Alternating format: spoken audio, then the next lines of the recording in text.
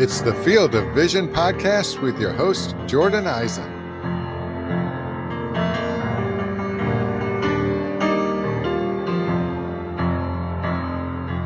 How's it going, everybody, and welcome into the Field of Vision podcast. Joining me today is Justin Mason. He is on the Sleeper in the Bust podcast by Rotographs. He's the co-owner of Friends with Fantasy Benefits, and he's the founder of TGFBI, the Great Fantasy Baseball Invitational. So Justin, just tell me a little bit about Friends with Fantasy Benefits and really anything else you deem necessary. All right, yeah. So I'm Justin Mason. I'm co-owner of Friends with Fantasy Benefits, which is a website that covers pretty much every sport, fantasy-wise, that you would want to know about. So football, baseball, basketball, hockey, and curling. And we've got podcasts and written content on the site for all of those sports. Pretty much that's my original venture. So, and it's with a group of guys that originally started off as a dynasty baseball league, and then transitioned into a website and podcast. And it's kind of my baby. And you mentioned I'm on the Sleeper in the Bus podcast with Paul Sporer and Jason Collette and Nick Pollock over at Fangraphs. Also do podcasts for TGFBI and run the Great Fantasy Baseball Invitational, which has been a really fun venture as well. So you do a lot of just great things in the community of fantasy sports. So not only do you like just create programs and software that in like rankings and great fantasy advice, but you also do a lot of stuff as of community service. So can you tell me a little bit about that? Yeah, I mean, I think anytime you have a sort of platform, and I've been blessed with, a platform to kind of, get my voice out there. You want to try to use it for good as well as your own personal benefit. And so TGFBI has been one of those things where it kind of started off as a way of giving maybe some lesser known fantasy sports analysts, fantasy baseball analysts, an opportunity to play against other people. And then we've also used it as kind of a fundraising thing. So we raised money this year for an organization that I'm really attached to called the Ruthie Lou organization, which helps bereaved parents that have lost children, and raised quite a bit of money. And then we did a podathon. So it was like a 12-hour straight podcast, a live stream, where we raised money for, I believe it was, Meals on Wheels. And we raised like $6,000 for Meals on Wheels. So, I mean, pretty amazing what the fantasy community will do when they get together. I know like Scott Fish over at the Scott Fish Bowl, which is kind of like the football version of TGFBI. I mean, he raised tens of thousands of dollars. It's huge. It's amazing. And so, like I said, anytime you can do good with, the platform you've been given, I feel like it's almost like an obligation to do so. And it's really nice to be able to kind of, raise awareness, but also raise money for some interesting causes.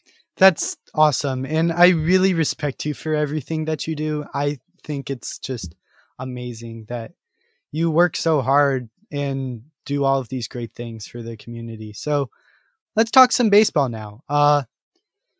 We're only about a week into the season, maybe a little bit more, but we've already seen some teams limit their pitchers' workload.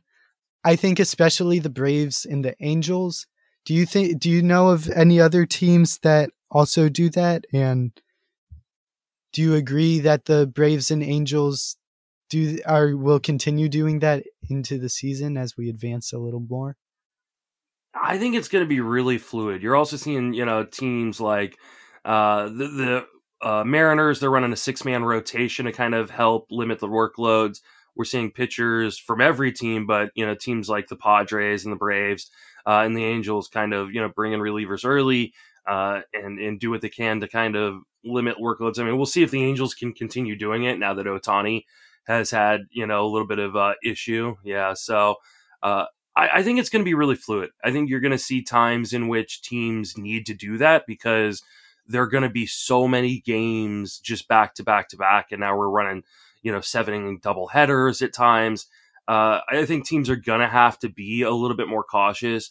And, because this isn't a 162 game schedule, it's a 60 game schedule. And you've got to, you've got to win as many games as quickly as possible, because you fall behind, you're not going to have time to catch up.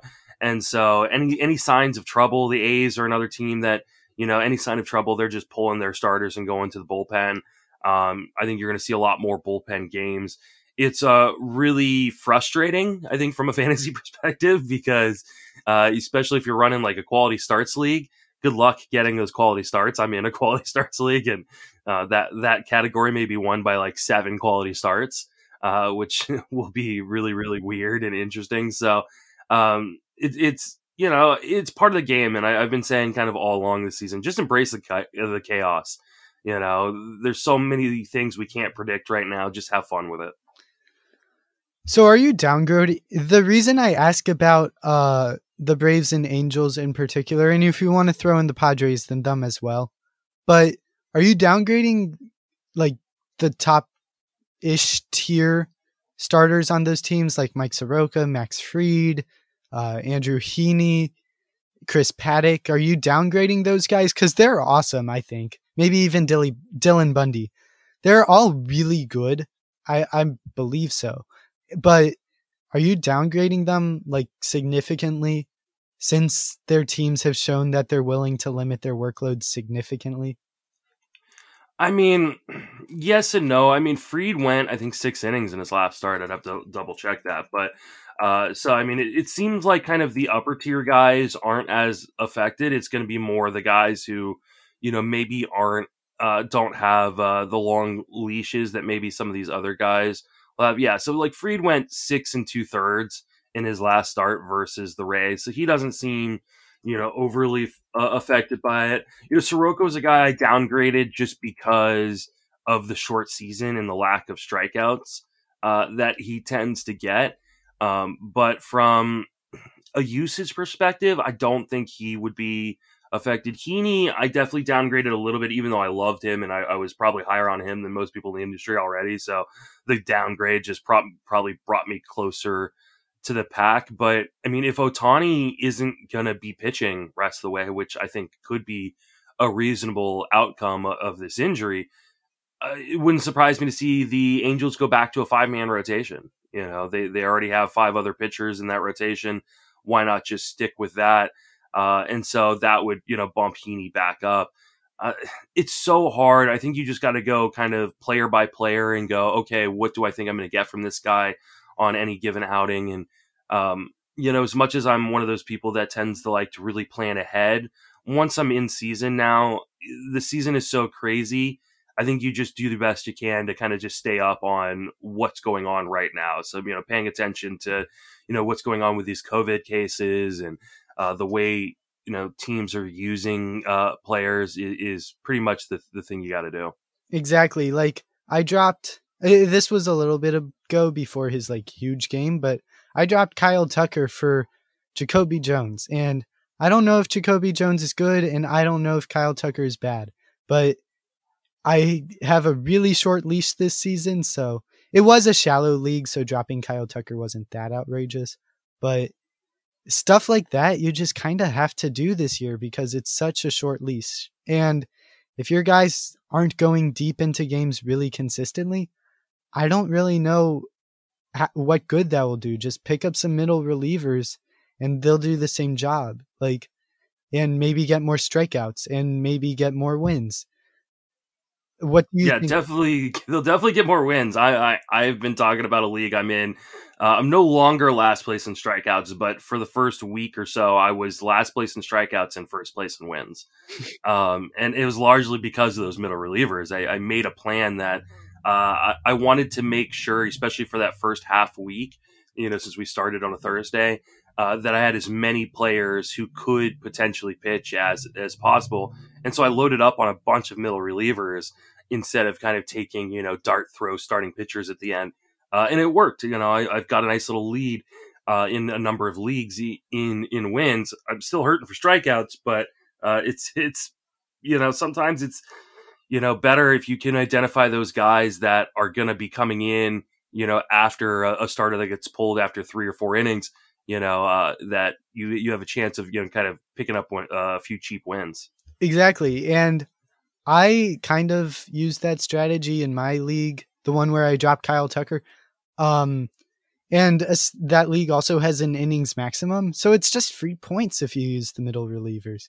But who are some guys that you think, give me some names. Who are some guys that you use to get wins? And middle relievers, if they go 2 innings every 3 days or so, that adds up. So who are some guys that get wins and also get strikeouts? They won't be a 0. So if you use kind of a hybrid of middle relievers and starters, you won't finish in last of strikeouts. So who are some guys that you're targeting? Just throw some names at me. Yeah, I mean, this is a hard one because, a lot of the guys that I had been targeting coming into the season, because of injuries or COVID, have now moved into the rotation. So, like, the guys who I originally targeted were, Tyler Mahle and Daniel Ponce de Leon. But they're both now in the rotations for their teams, So guys that are still kind of in those long relief roles, guys like Yusmeiro Petit, Austin Voth was another one who's now moved into the rotation, but he was a guy I had been targeting. You pretty much go over to Roster Resource on Fangraphs, look at the good teams. Adam Plutko is one. He's a guy that I've gotten some nice rewards from because he's going to come in if any of those Cleveland starters, can't go deep, or, in his case, I got a spot start from him. So that was, really nice. But yeah, go over to Roster Resource over on Fangraphs, look for the guys that are on those good teams that, potentially could be coming in after, let's say, over on the Twins, like a guy like Devin Smeltzer. No one's picking up Devin Smeltzer in your leagues. I mean, unless you're playing AL only.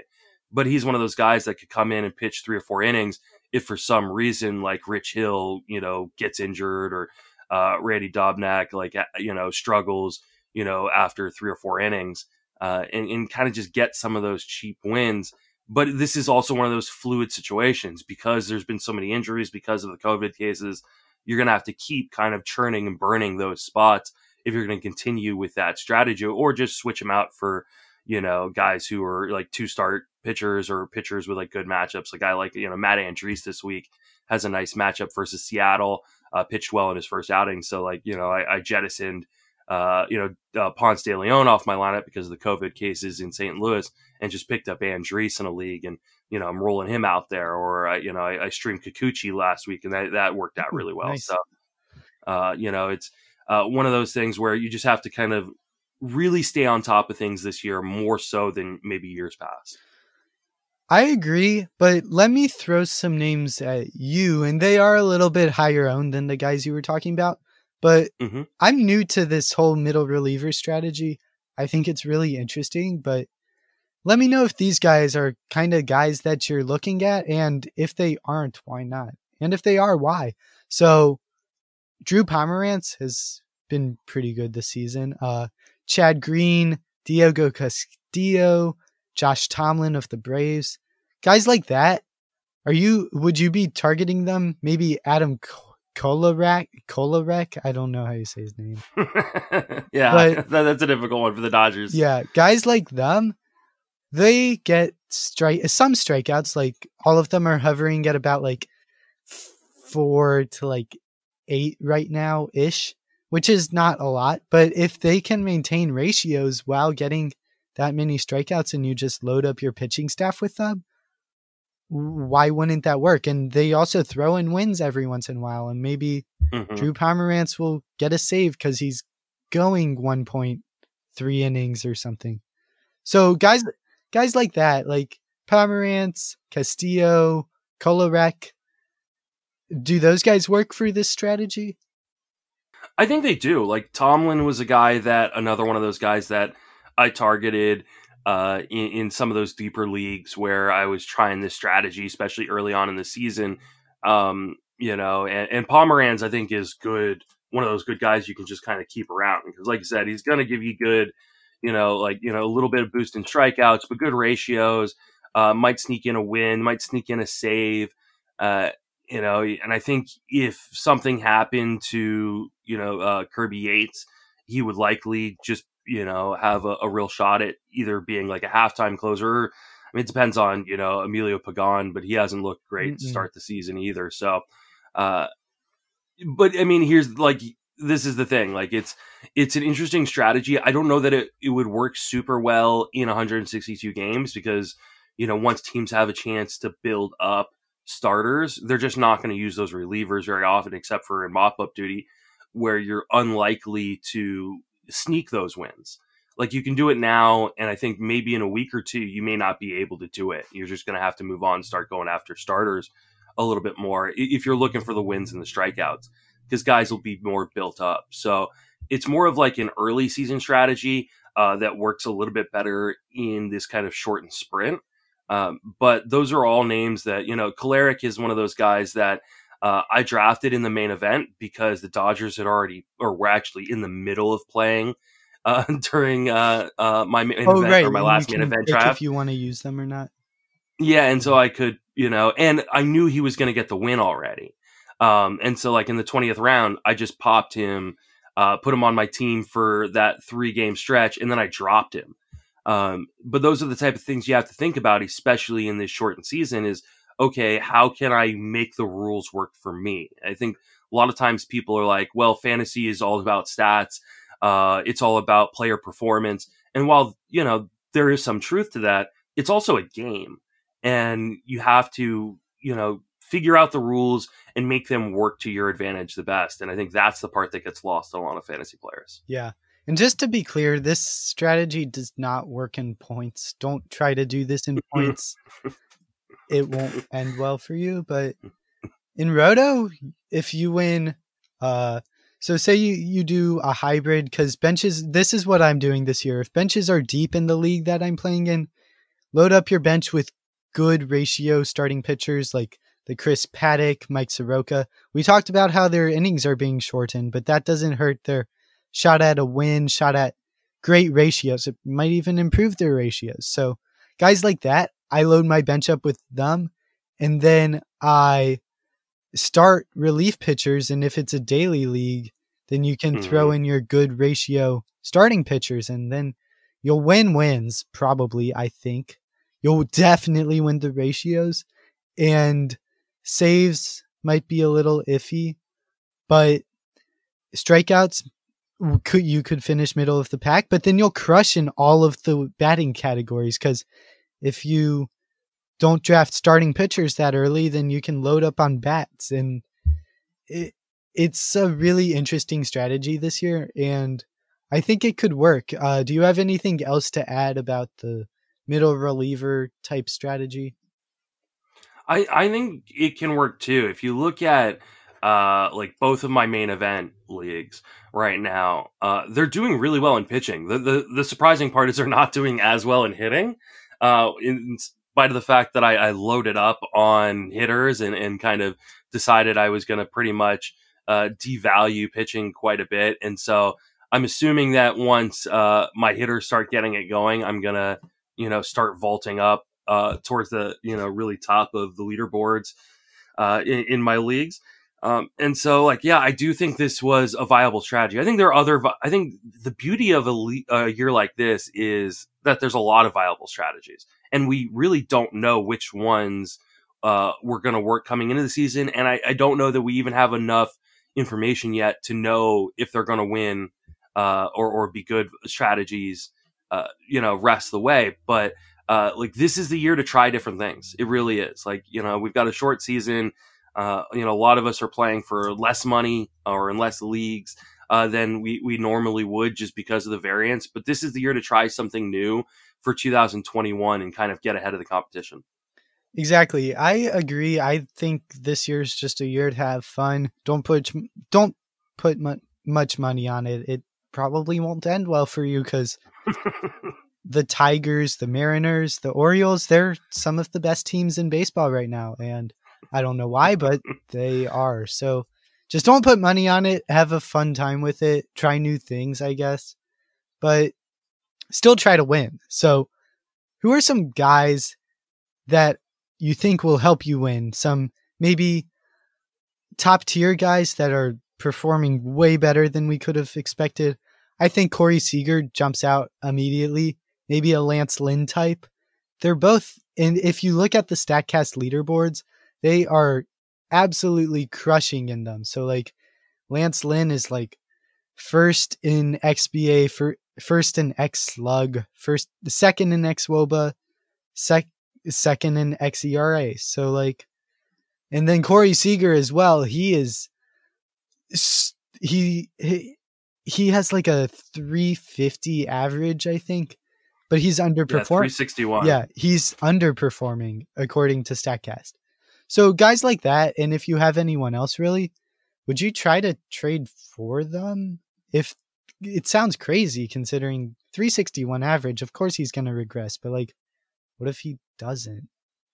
You know? Yeah, I'm not a big fan of buying in on guys that are just like overperforming, and had a low price. Now, I mean, there's always the guys that for me like that I'm willing to buy high on are typically like the Nelson Cruzes, typically like guys who I thought were going to be good. Lance Lynn is another great example. So, guys that I had ranked high that my projections had, spitting out like really good numbers, and are doing really well. I don't mind buying high because I feel like I'm still buying that production as long as I'm not like overspending. Guys like, Dansby Swanson, guys like Corey Seager, ones I had reservations, but are, playing really well right now.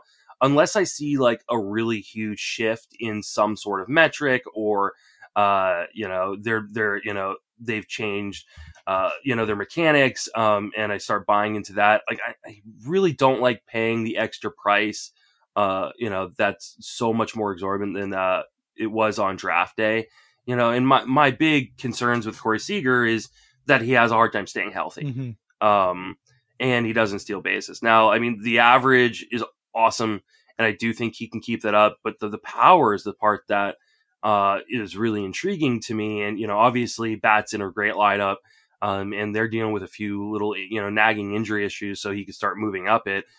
I just don't know that in a shortened season, I want to take a guy with kind of a spotty injury history, because missing any time and you're going to have to make a real decision. I mean, we've seen teams have to obviously cut Corey Kluber, but that they've got to make a decision on guys like Justin Verlander. That's your second round pick. Like, if you're already thinking about having to cut your second or your first round pick because of injuries, like, why take a guy on your team that has a long injury track record that could just disappoint you, especially if you got to overpay for him? I'm just looking at Corey Seager's StatCast and would like to say that he has a 1.918 X slug on breaking balls. So mm-hmm. He's been great. Yeah, it's only 4 batted ball events. It's not going to continue. Mm-hmm. That's the hard part. Is it's such a small sample right now that you don't want to like super overreact to things. You definitely want to look at the data and go, okay, he is hitting. It's not like he's getting lucky. It's not like Joey Votto's first 2 home runs, which like had like exit velocities of like 90 miles an hour. Okay, well, that's likely not going to continue. But like guys like Seager, guys like Eric Hosmer, you start looking at like their StatCast profile on top of the production, and that's where you go, okay, I'm not going to make a drastic move on these 2 guys that I didn't really like coming into the season, but I'm definitely going to continue to monitor and see, okay, are these things that are going to continue, or, are they going to just go back into the pumpkins that they've been the last few years? I still don't want to make major moves in those regards, but I definitely want to be monitoring these things. So, Eric Hosmer, there was some talk in the off season that he would raise his launch angle, but as the guy who consistently has one of the lowest launch angles in the league, I didn't really buy into it much. I knew it was a thing and it like could help him because he hits the ball pretty well. But now he moved. Last year he had a 2.1 launch angle. Now he has a 31.2. Given that's only 9 batted balls, but you don't like if you looked at his like game log, 9 batted balls, I don't think you can find many where he had about a 30 launch angle. He is different this year. So you can monitor it all you want, but when do you start making a move on it? Like, what does monitoring it really do for fantasy? Well, I mean, you obviously, you've got to move quick sometimes, especially this year. And so monitoring also can mean like picking up and stashing. But, like Eric Hosmer is a really good example. Hitting the ball hard, hitting the ball with good exit velocity. It's not necessarily like burying the ball, but like you said, like that launch angle has gone up huge. And a lot of people are like, ooh, okay, so he's hit a few home runs now. Or actually he's hit 1 home run. But he's missed the exit velocity's, the exit velocity's up, the launch angle's up, but is 31.2 a good launch angle? No, it's not. It's actually a really bad launch angle in some regards. And this is like part of the StatCast, craziness that comes on is people like see like these huge gains, especially in things like launch angle, and go, oh, Yandy Diaz was another one. So, but what I like to call it is the Ryan Schimpf effect. So Ryan Schimpf was a guy who always hit the ball hard, but always hit the ball with such a small launch angle that he wasn't able to really, tap into that power. So he worked with a hitting coach, and they told him, raise your launch angle. And so he worked on raising his launch angle. He took it too far, though. Mm-hmm. And he started having these, insane launch angles, like about 30%, which is not what you want. And so what happened? Well, he just started flying out a lot. He had a ton of infield fly balls, and, before you knew it, he was out of the league. But there was this quick spike all of a sudden that season where he started hitting homers and everybody's like jumping on board, like, oh, but if you really looked and kind of, and waited and kind of monitored to see, what was going on, yeah, sure, you want to pick him up, throw him on your reserve list, that's fine. But if those fly balls start turning infield fly balls, or they start turning into pop-ups, like, don't be afraid to like just move on, even if the launch angle stays huge. Yeah. So this question can really apply to anyone, like maybe Dansby Swanson, maybe Corey Seager, but let's talk some more Eric Hosmer, I guess. Let's say he only has 10 at bats right now, so it's really not enough to tell, but let's say he gets over this, disease that he has, not COVID disease that he was placed on the IL of. Let's say he gets over that, and then in a month he's still doing everything that he's doing right now. What do you do then? Do you buy him? If he's on your team, do you sell him? What do you do? Like, if someone is performing and their StatCast kind of backs it up, what do you do in that case? Well, see, I mean, if you wait a month, it's going to be too late, right?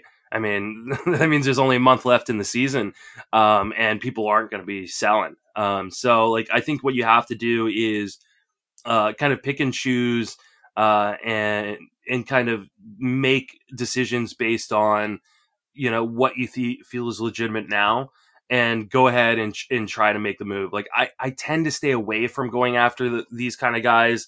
Unless, like I said, like I've seen like a huge change in their profile somewhere that makes me really confident that this is a legitimate change, especially in a shortened season like this, because, I mean, any misstep you make could be disastrous. Any, any decision you make that, pays off big is going to be huge. So if you go get a guy like Eric Hosmer, who is like going outside the top 200 picks in most leagues, and he ends up, returning second round value, like that's gigantic in a shortened season. But the hard part about it is you don't have a whole lot of time to react. So you just kind of got to identify some of these guys that you think make a lot of sense and go get them. Either go pick them up off the waiver wire, stash them on your bench, and then monitor from there, or not. Like a guy like Eric Hosmer with the stomach situation, I'm probably just going to stay away because who knows how long he's going to be out for. And every, week he misses is, ostensibly, an Hmm. eighth of the season. And so at this point, it's just, you're giving up too much value by even trying to roster him unless you have like unlimited IL spots because every team's being hit by injuries right now. So, but a guy like Dansby Swanson, as much as, I've hated the guy in the past, him and I have a long history of me disliking him. You know, one of his largest issues has always been he can't stay on the field. He's healthy right now. He's hitting the ball hard right now. He's stealing right now. Like, I think you have to go get Dansby Swanson and just kind of ride the hot streak and hope for the best. Do I think it's going to last? I don't. But, once he starts to slow down, you start seeing 4 or 5 games where he's going, 1 for 5, 1 for 4, 0 for 3. And you're like, okay, I think it's time to jump off the train. You just go ahead and jump off and hope that you're right. It's going to be a lot of guesswork this year just because there's not a lot of time for guys to prove themselves or unprove themselves. It's tough, especially this year, to like trade because we just don't know. But we're already, you just said a week is an eighth of the season. So we're an eighth of the way into the season. It's kind of time to start making moves. So who are some guys that you are willing to buy high on? Like, are you willing to make a trade for Dansby and give up, like, because his owner is going to want quite a bit from you. So who are some guys that you're willing to give up a bit? Like, who do you buy into and who are you willing to trade for? I think I'm more willing to go the other way and say, I mean, if I can get Dansby Swanson for, like, I don't know, I'm trying to think of a good kind of comp for him because, I mean, rarely are you going to see teams that are willing to like do like straight across, like here I'll give you Marcus Semien and you give me Dansby Swanson. Teams are like, would you go that like doesn't. Ramon Laureano maybe? See, Laureano's a guy I wouldn't like, and I'm not a big Laureano guy, but I just think the speed is more developed and a better asset for him. And I think speed is a harder asset to get, especially in rotisserie leagues right now. So, like, I don't think that is something I would necessarily do, and I think that's too high of a jump. We're talking about Dansby was going like I want to say like outside the top 250. For a guy who's going inside the top 75. But like, for instance, like, let's say I'm doing, well on the pitching front. And, I might see if the guy wants to, give him Mike Minor, Yeah, I would do that for sure.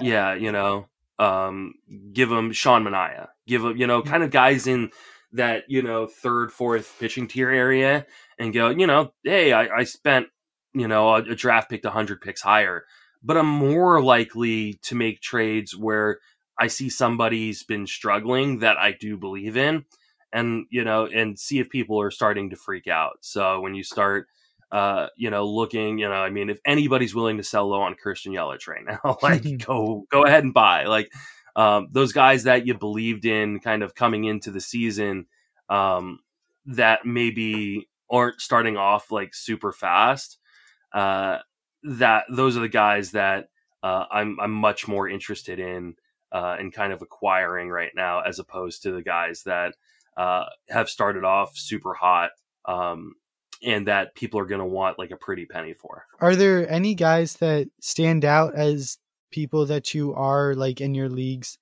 buying low on, like that the general public seems to be kind of low on and you're just higher on them than them? So like I can't really think of anyone. Let's say maybe Josh Donaldson. I don't know, someone like that who's underperforming but like mid tier. Who do you find yourself trading for a lot? I'm not in as many trading leagues anymore because NFBC doesn't allow trading. Oh, okay. So, I mean, to be honest, this is kind of a difficult situation, or a difficult question. Donaldson's one of those guys that I normally would. Like, I'd look at what he's doing. He started off the year hitting 182. He's only got one home run. But he left with that calf injury, and we know that calf injury hurt him a few years ago and really kind of derailed his career in a lot of ways, for almost like a season and a half. So I would probably be unlikely to kind of go after a guy that has any sort of injury issue right now. So like definitely those are the guys that I'm just completely scratching off my list in terms of, going out and trading for. But I'm just going to pull up like some random teams or something of mine and see like, any guy that, might have been someone that here, like we talked about Yusei Kikuchi earlier. Sure. And like Kikuchi was a guy I was like really high on coming into the season. And he had that first start and he was awful. Well, I mean, part of it was like the level of competition he was facing. Like it was he's facing Houston, got beat up a little bit, but a lot of people like went and dropped him. And those are the guys like where I go, okay, he was a fringe draft pick to begin with for most people, wasn't drafted in a lot of leagues, had that like bad first start. And then people kind of just like said, well, I'm moving on. Those are the guys that I'm really kind of looking at right now, because if I believed in him 2 weeks ago before the season started, why shouldn't I believe in him now? Unless, Dylan Cease is another guy. Like, I believe in Dylan Cease's talent and skill. Yes, he has trouble finding the zone at times. But I mean, this stuff is filthy, and I really like the catching situation with Yasmani Grandal. So like, he's a guy that like, I wouldn't mind going and buying low on, because one, he's either free off the waiver wire, or two, like someone is going to be willing to just give him away for absolutely nothing. So, you go and look at the last offensive player on your roster and go, I don't know, here's this guy. I know he's not very good, but there's Dylan Cease. I need a pitcher, you need a hitter. Let's figure this out and and see if that kind of works. Xander Bogaerts is another guy who like started off really, really slow, and if you'd bought him 2 days ago, you probably would have gotten a really good deal. Well, now that really good deal is probably gone because he had the 2 home runs. But I mean, it's kind of identifying guys like that maybe aren't like blowing it out of the water right now, but you still have like a lot of faith in, or at least you had a lot of faith in 2 days ago, or 2 weeks ago. Like 2 weeks shouldn't completely change your opinion of most players unless there's some reason. Yeah, you don't want to trade for Craig Kimbrell, but it's hard because to... like that's like Kimbrell's a great example of like what you don't want to buy low on. Like he was a guy who had a lot of warning signs coming into the season. He was awful last year. He was awful in the playoffs in 2018. And it's like, oh well, but he's a cheap closer. There's a reason he's a cheap closer. And now we're seeing kind of the repercussions of that. Yeah, I drafted him quite often, and just while we're on the topic, do you drop him? Oh yeah. Okay. I mean, here's the thing. It depends on like the size of your league. So like in a 15-team league, it's so hard to drop, Anyone. a guy that could get saves. At the same time, like, and the hard part is, I think they'll give him another chance. Like they owe him a lot of money. That bullpen is atrocious anyways. Like Rowan Wick, who's the guy who got the save the other night. Like, but do I really trust like him? Like he hasn't looked really good. Like Jeremy Jeffress is still kind of getting back into form after having Tommy John surgery. Like I don't really trust, like there's nobody in that bullpen I really trust. And so like at some point they'll probably give it back to Kimbrell. So like I have Kimbrell and TGFBI. He's on my reserve list. I'm not dropping him quite yet, but if it starts to look like one of these other guys is going to lock down this role, then I'll just move on. I agree. I dropped him after it was a very shallow league, so I dropped him after. Yeah, in shallow league you just discard. I dropped him after the first blown appearance. It wasn't a blown save, but it was not pretty, so I dropped him after that, and I have no regrets. So, yeah. Well, let's take a quick break for an ad. And when we come back, we'll talk a little bit about how you know when to cut someone and maybe some guys who you might add in exchange for those cuts. And we're back with Justin Mason of the Sleeper in the Bust podcast. So Justin, tell me, how in the world do you know when to drop someone? Like, I had Craig Kimbrell, and after his first appearance, I was iffy if I should drop him or not. I ended up doing so, and now, of course, obviously, he is dropped in most active leagues. But after that first appearance, I really didn't know if it was the right decision. So that might not be the best example, but how do you know when to drop someone?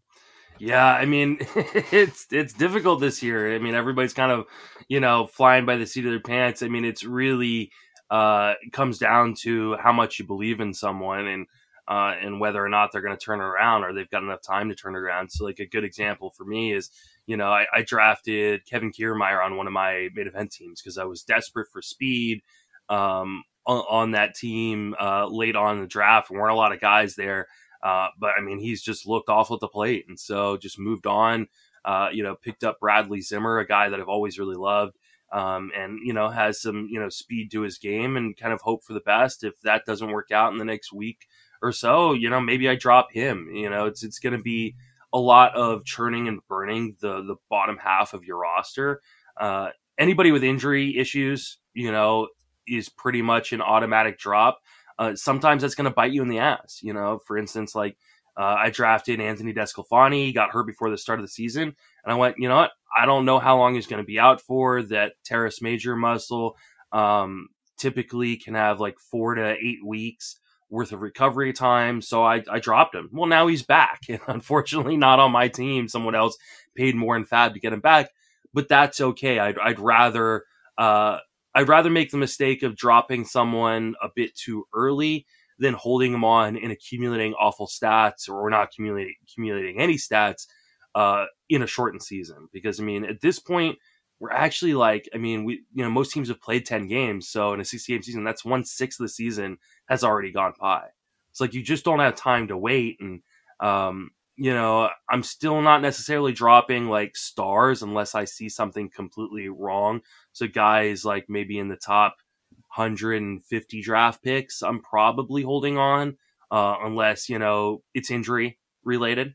But anybody outside of that, I think is cuttable for me if they're not performing. So before we talk more about guys that we can drop, let's establish like a hypothetical. So say that who are some guys that you buy into of the like big breakouts so far this year, like the Jacoby Jones, Kyle Lewis, Donovan Solano? I don't know. They just kind of popped out of nowhere. Do you buy into any of them? Kyle Lewis, I buy into in some regards.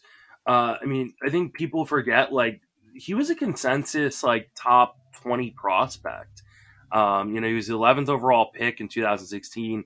He just was never able to stay healthy and stay on the field, which he did last year for really the first time.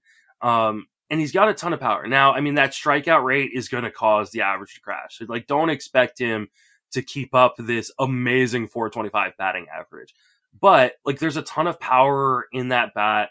Like, I feel like he's going to get to enough pitches to, probably hit another 7-8 home runs. It's just a matter of at what cost for your batting average. He plays on the Mariners, so like the runs scored and RBIs may not be as fruitful as you would like. Look out for the Mariners. Their offenses, it's a crazy season. Who knows? Their offenses look good so far. So it's looked decent, but I mean, there's just such a like dearth of talent on that team where it may be ugly for them. Now, I mean, like right now they're like in the middle of the league in terms of like runs scored. So yeah, by the way, I don't think it's going to keep up. I'm just saying, who knows? Who knows? It could. Well, and that's the thing. Like the crazy part about a 60-game season is like anything can happen. Like the Giants last year, one of the worst teams, my favorite team, in baseball. like they were awful last year, but they had a stretch where they were like 39-21 in 60 games. Yeah, didn't they finish in like third place in their division, I think? And they were I think about 500. third or fourth. But I mean, is the reason why they didn't make any trades at the trade deadline or any major trades at the trade deadline other than Melanson was because they went on this hot stretch right before it, and then of course, faded after.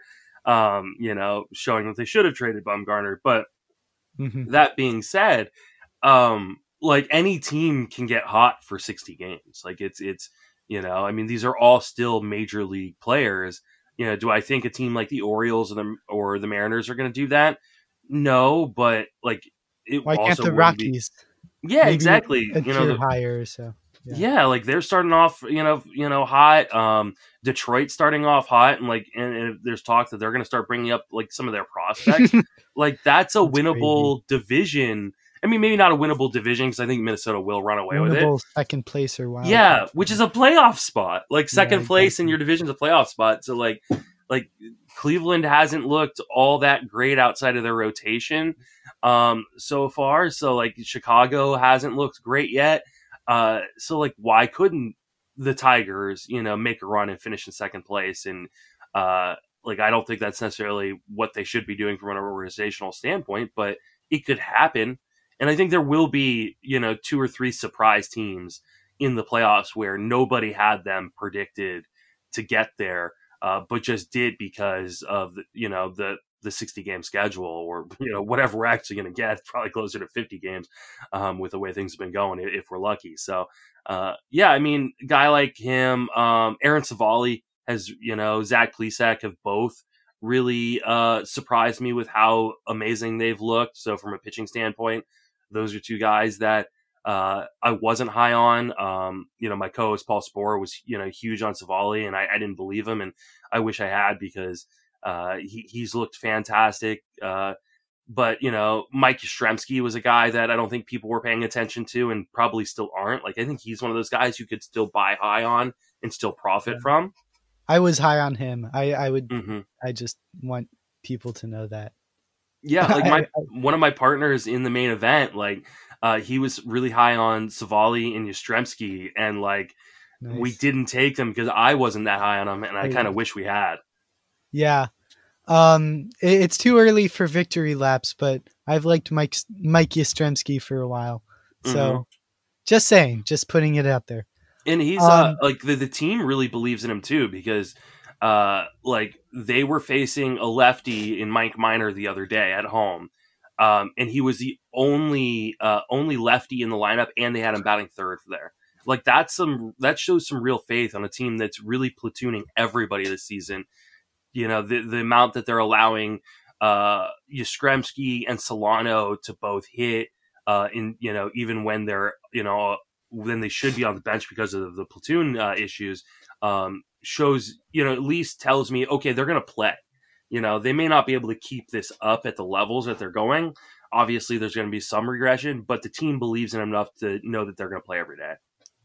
All right, so you like Solano, right? Or like you buy into him at least, like he's not going to bat 500 and have like on pace for 150 RBI like he does right now.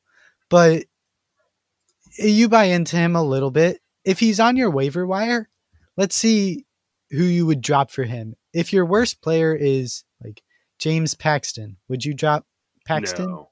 You wouldn't? No. Like, I mean, like I like Solano, and this, some of the StatCast numbers are really interesting for him because he does make a ton of contact, and I mean, decent contact. Like, he's got an X batting average of 361 right now, and a WOBA of 497, like among the best in the league. And he's not striking out. Like, I think he's a really interesting guy. And for instance, like I streamed him this week in a couple leagues because he's playing the Rockies. But like he is a potential cut for me next week. Like he's one of these guys where, okay, I like the matchups. I like, maybe the Giants are, they're playing in Colorado, or they've got a bunch of lefties coming up, because they're going up against the Dodgers or going up against a team like the Diamondbacks that have got a number of lefties in the rotation. Then like, okay, I'm going to use him for now, but I'm like straight up ready to cut him if he starts to slow down, if I see someone else that's got better matchups next week. Like he's one of those guys that I think is a perfect example of just, kind of churn and burn at the bottom of my roster. So like he's on my team this week. He probably won't be on my team next week. Okay, got it. But I just want to know your threshold for dropping some guys who are like pretty highly owned, but have really struggled. So who's someone on the waiver wire that you like really do buy into, but you might find in like some leagues? Just throw someone out there. Like Bradley Zimmer. So like Bradley Zimmer is a guy that I've loved for a long time. And he's not lighting the world on fire right now, but he's already got a home run, got a stolen base in just 25 plate appearances. And he's playing pretty close to every day in Cleveland. Okay. So Bradley Zimmer, say, Chris with a K Davis is the worst guy on your team. Are you dropping him for Bradley Zimmer? No, I'm not. Like I love Chris Davis. Like it's, you're definitely gonna have to. I mean, if you're playing in shallower formats, I mean, I guess you like Bradley Zimmer. If you're playing in a shallower format, probably isn't on your radar. Like he's just, unless he really starts to turn it on, which I mean he could. But like for instance, so like let's say I'm gonna throw a name you threw at me earlier, or you talked about earlier, like Kyle Tucker. Like, I got no problem dropping Kyle Tucker for a Bradley Zimmer type or a Mike Yastrzemski type. Okay. Like, if those guys are on my waiver wire and Kyle, even though Kyle Tucker, like, most people who got him paid a top 150 price. Mm-hmm. Like, that's okay. I'm willing to move on. Edwin Encarnacion, like, he's struggling at the plate. You ain't got time to keep that 140 batting average or whatever on your team. Like, if there's a guy on your waiver wire that is hitting pretty well and you kind of are buying into what he's doing, I got no problem dropping E5. All right. So if you drafted him, it's coming, but Miguel Sano has had a really, really cold streak. So would you drop him? I'm just throwing some guys out there. He's a tough one, but I have dropped him in a league. Yeah, he hit 2 home runs on Saturday, so I might hold on for a little bit and see if this is one of those. Like, if you drafted Miguel Sano, especially in a Roto league, it's gonna happen. Like, yeah, like you had to be prepared for like just an atrocious batting average.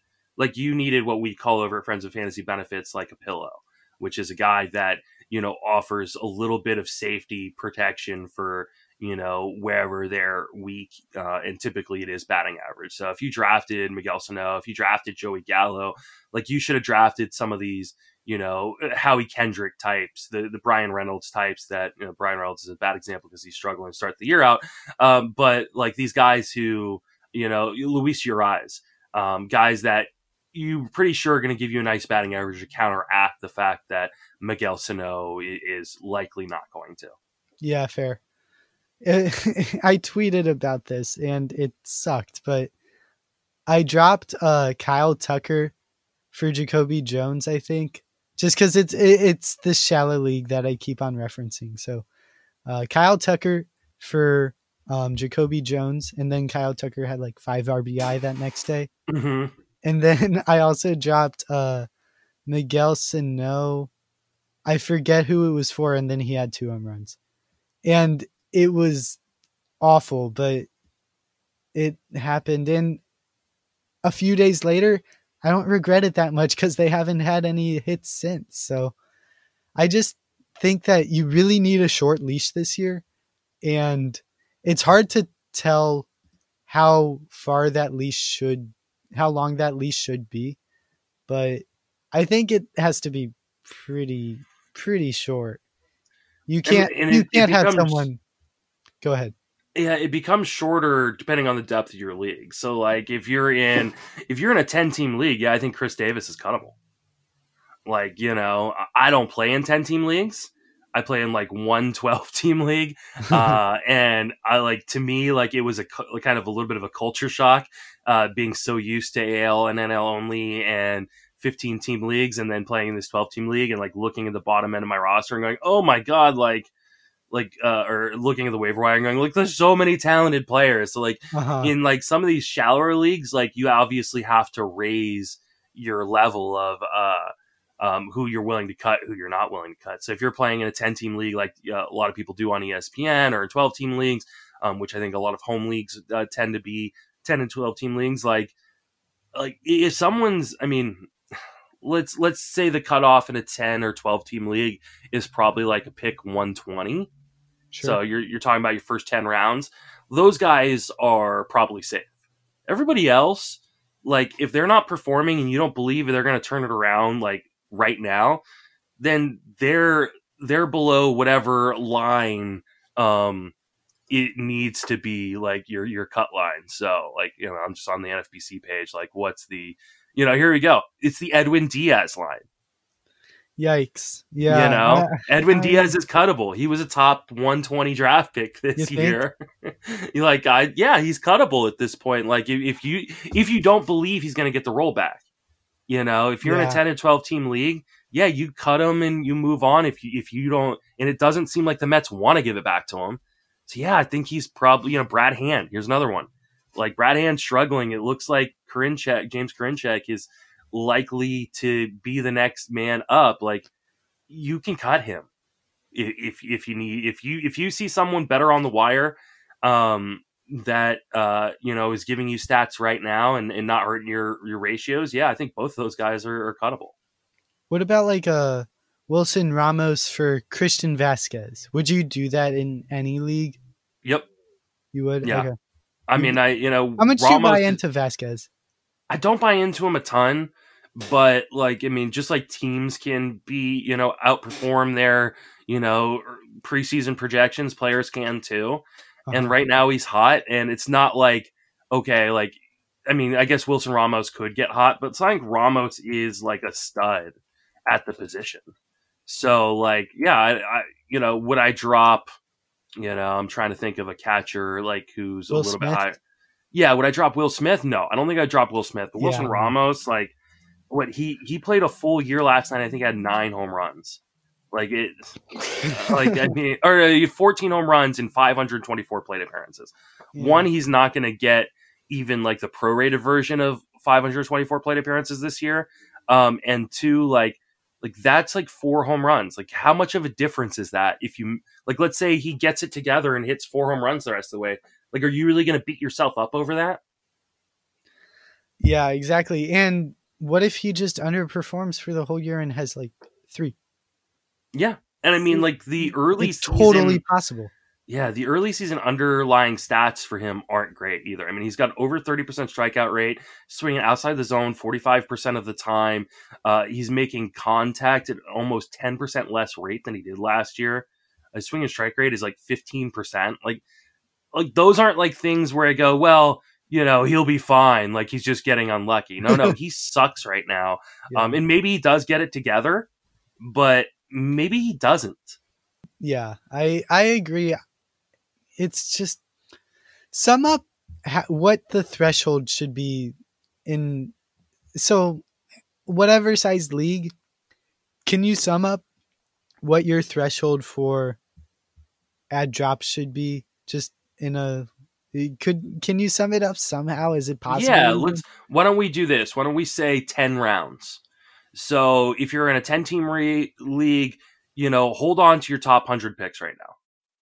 If you're in a 12-team league, your top 120 picks. Your 15-team league, top 150 picks. But as we get farther into the season, 2 weeks from now, you're going to have to lower that to, probably your first 7 rounds. Yeah. But, and then, I mean, obviously if there are guys who like, who you were much higher on than the field and they're struggling right now, like you can obviously hold on to them because you believed in them. Like I assume that either you're listening to people you really, really trust and getting your information just directly from there, or you're doing your own work. And if you believe in your own work, you believe in the people who are giving you stuff, and they said, I'm just gonna like scroll down to like, they said Nick Solak, was going to be really great this year. Well, he's outside of that top 150 picks in my 15-team league. I need to cut him. If you did the work behind that, like I did the work on Nick Solak, and I mean, outside of the 2 stolen bases, he hasn't been very good. I'm still holding on to him.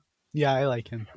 Because I believe in him. And, a guy like Carter Kieboom, like another one of these guys, it's like, okay, I still kind of believe in it. He just needs that full-time, those full-time plate appearances. Now, if he's not getting full-time plate appearances by the end of next week, yeah, he's gone.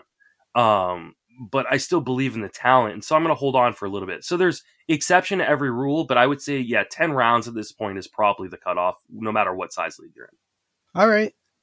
That makes sense, I guess. Like, it's really weird having to cut guys who we thought of studs. Not studs, really, but like guys who we thought of as probably reliable like 2 weeks ago are being cut now. And it's weird, but if you want to win this year, you have to do everything really fast and a lot faster than what you would hope for. So, yeah. On a different note, we aren't cutting Ronald Acuna, Christian Yelich. No. Of course not. No way. No, but, I mean... No, of course we aren't cutting them, but would you buy low on them? Or... Absolutely. Okay. Like, yeah, I mean, if I can get even just a few round discount on any of those guys, yeah, of course I am. Like, I mean, let's see, I'm gonna go like if I've got Keston Hiura, and I'm like, okay, I've already got another second baseman that's pretty good because I drafted Brandon Lau and he's looking great. But I need an outfielder or I need a first baseman in Bellinger's. Like, yeah, like I'll see if someone wants to do a straight up like Acuna for Hiura, or even like Hiura and like a smaller piece for Acuna or Yelich or Bellinger, I'm doing it in a heartbeat. What about like Judge for one of those 3? I'd still take all those 3 over Judge, and I wouldn't mind, just because the injury history is just so bad. Yeah, me it's too. Just so bad. I agree. I agree, but it's I don't know. It's the same sort of thing with the short leash. It's just hard to tell. Some other guys who are doing like really well this season. Would you go Trevor Story for above any of those 3?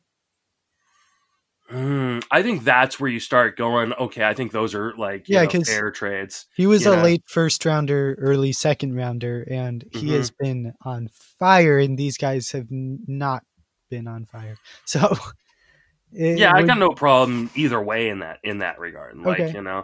I think all 3 of those guys will bounce back, and Acuna did hit a home run over the weekend, so maybe he's starting to. But like, I don't think like it's egregious either way. Yeah, though the top tier is really hard to buy low on. So let's talk about some other guys, like a Marcus Semien type, maybe. Are you like afraid of him, just not trying to trade at all, or how would you go about that? I like Marcus Semien. Like, he's a guy that I've always been a big fan of. It's disappointing, like right now, what's going on, but I'm not like super worried about him. He does take a little bit of a hit in the shortened season because part of his value is tied up in he's an accumulator, and he hits at the top of the lineup. So it's about like how many plate appearances he can get. Now, hitting at the top of the lineup will still net you 50 more plate appearances than someone hitting at the bottom lineup in a shortened season. And so like that can still have value, but I mean, he does look a bit lost at the plate, and like he's trying to swing his way out of it. I think he'll be fine, and I think he is a guy I would buy low on. I think he's one of those buy lows where people would be like, okay, fine, I was thinking about cutting Marcus Semien anyways. And so you can get him, maybe stash him, or even continue to run him out there, because I think the A's will continue to run him out there. They don't have anybody else who can play shortstop like him. Yeah, exactly. But some other mid-round buy lows that I'm thinking about, Carlos Santana. Would you like where do you draw the line of guys that you would buy low on versus just like hold off and kind of stand as far away as you can because you're worried they're just gonna blow up? I think it's player by player dependent. Carlos Santana is one of those guys where I feel like he's got a long enough track record where I feel comfortable that he'll turn it around. But he's also one of those guys that have had, full seasons in which like he hasn't delivered good batting average, but he still delivers everything else. So I think like if you were expecting the 281 from last year, like you were bound to be disappointed anyways. Mm-hmm. So, but it is a case by case situation. Yeah. Okay. So good to know. Something I forgot to ask you about when we were talking ad drops in pure 2020 fashion. How do you assess someone? We don't really know about the Cardinals situation, but say it was a week ago and the Marlins breakout was bad and we knew they were going to miss like 5 games. How do you do you just throw someone like in a really deep league? Do you throw like the leagues that you play in? Do you throw Corey Dickerson on your bench or do you cut him or someone like that? Jorge Alfaro. Jorge Alfaro is a little different because he's on the IL, but yeah, I think guys on the IL you can definitely just kind of get rid of. But like for instance, like when this all happened, I had like picked up Pablo Lopez and Eliza Hernandez for streaming purposes, and like I just jettisoned them off my roster. Like that's I don't know what the situation is. I mean, and especially like Cardinal situation is a really good example of what we just went through, Miami, because we have no idea when they're going to start playing again. We know that today's games and I think tomorrow's games have been postponed, and we have no idea who's tested positive. And so like a guy that I had been holding on to because he did join the rotation was Daniel Ponce de Leon. Well, now he's going to be gone, unless news comes out that kind of specifies who's positive, who's not positive, more importantly, and when they're going to start playing. But I mean, there's a real chance Cardinals don't play the rest of the week. So, I made sure in my weekly leagues to take all Cardinals out of my lineup, and in other leagues where I could make pickups right away, I jettisoned any guy that wasn't really like stud potential. So I kept the Tommy Edmonds of the world, and guys who I think have really high upside or mainstays on the team, and the Tyler O'Neills of the world, the Ponce de Leons of the world. They're on the waiver wire, and that bites. If someone benefits from it later on, fine. But I'm not taking any zeros. So do you drop Colton Wong right now, or like a Yadier Molina for someone out there? Catcher's tough, but would you drop Wong or Molina? I definitely would drop Molina. Wong, it kind of depends on who's on the waiver wire and what your depth situation. But like right now, like let's say, Donovan Solano, for instance. Like if I could just drop him for Donovan Solano right now, I probably would. Okay. Just because I don't know, and hope maybe I can get him back after this Colorado series. But I'll take the chance that Solano has a big Colorado series and that I can get Wong back as opposed to taking a zero or having. I definitely don't want to take a zero. There's only 60 games. You take a zero for 4 games, and that's really detrimental to your team. Yeah. This season's so weird. You just have to actively make moves and make moves that make you uncomfortable. Like I did not want to drop Kyle Tucker for Jacoby Jones, but I did it, and it sounds weird, but I don't regret it at all. And it's just, I did not feel good when I made that move. I did not feel good when he had like 5 RBI the next day, but it's something. Now I'm fine, and I can keep on cycling through outfielders. I'm not stuck with Jacoby Jones, but until he cools down, I would rather have Jacoby Jones than Kyle Tucker. And It's tough. Like, yeah, I mean, the people who are the most proactive are going to have the most success this year. And yeah, I mean, I think here's the thing that people really need to start doing is stop looking at names. And, I mean, looking at track record, you can definitely do. But looking at names is entering your own bias about what you feel a player is in your head. So like if you just start looking at, okay, this is what they've done, this is what their underlying numbers say, compared to this player, and kind of a blind, comparison without the names, it made a lot of sense to drop Jacoby Jones or to pick up Jacoby Jones for Kyle Tucker. And I would stand by that. Yeah, exactly. It's, I don't know. I keep on saying it's so weird. So just like have fun with it. Hopefully we'll never see this again. And it's a once in a lifetime opportunity to let Jacoby Jones carry you to the playoffs or something absurd. So, do you want to plug your stuff? Tell the people where to find you. Yeah. You can find me on Twitter at Justin Mason FWFB. You can find me on Facebook. I'm there. It's a public page. So, and then I'm on the Sleeper in the Bus podcast, Friends of Fantasy Benefits Baseball and Football podcasts, and the TGFBI podcast. I do most of my writing over on Fangraphs on the Rotograph side of things. I write typically about 10 to 12 times a week. So a lot of content over there. Taking kind of today off, feeling a little bit under the weather. So but usually you'll see, 2 daily columns each, 4 days a week. And then at least 2 columns on the weekend for me. So that's about it though. All right, great. And I love your work. It was great talking to you. You can find me at FOV_sports on Instagram or Twitter. I'll talk to you next time, but until then, Eisen out.